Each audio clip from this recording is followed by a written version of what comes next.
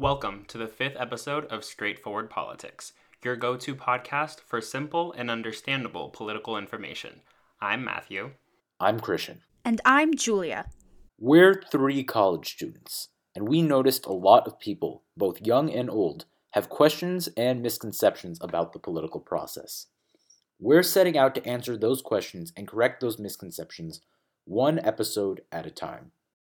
This past Wednesday, President Biden proposed an over $2 trillion infrastructure plan, the American Jobs Plan, with the money invested over 8 years and it's paid for with tax increases over the next 15 years. The plan takes a really expansive view of the word infrastructure. Julia is right. In addition to fighting climate change, the American Jobs Plan does not only include physical infrastructure, but social infrastructure as well. It bans exclusionary zoning as well as YIMBY, or Yes in My Backyard, people love that. And before you ask what that means, it's people who support housing development. The YIMBY versus NIMBY fight is a whole other conversation. We are not getting into a housing fight right now. This is not San Francisco. Don't you live next to San Francisco? NIMBYs are the main reason I don't live in San Francisco, Matthew. Wait, we're getting off track. Like I said, housing is a whole other conversation. Anyways, the American Jobs Plan is so huge that it even expands long-term care for seniors through Medicaid. So, what specifically is in the American Jobs Plan? $621 billion in physical infrastructure for rebuilding roads, ports, rail, and bridges. $400 billion for elder and healthcare. $300 billion for manufacturing.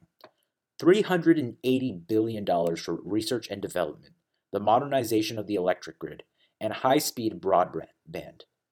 $213 billion for affordable housing. That sounds like a lot of money. How would this be paid for?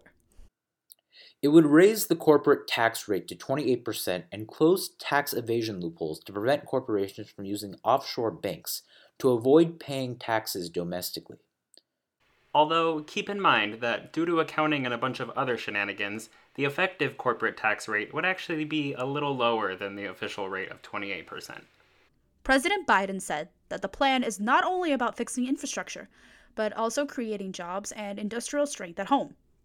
$174 billion of the plan is dedicated to investments in the electric vehicle market, especially building electric vehicle chargers nationwide. The $100 billion for public broadband would be especially helpful to underserved rural areas. I did hear Republicans complain that one part of this plan is not about infrastructure at all, physical or social. What was that about? The plan calls for Congress to pass an overwhelmingly popular bipartisan bill that already passed the House easily, called the Protecting the Right to Organize Act, or the PRO Act for short. It has the potential to almost double union membership and protect workers' rights, arguably more than they have been protected since before Ronald Reagan sabotaged the National Labor Relations Board as president. It's important to note that a huge component of the plan is dedicated to fighting climate change. Do we have the specifics on that yet? Not really. That will get hashed out in congressional negotiations later, as will the details of the rest of the plan.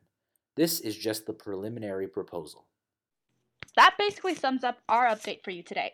Thank you so much for listening to the podcast. Make sure to follow us on all our socials, Instagram, Twitter, Facebook, you know the deal, all at Straightforward Politics, and check out our website for any updates at tinyurl.com/straightforwardpolitics. Tune in next week as we discuss the infamous Electoral College system.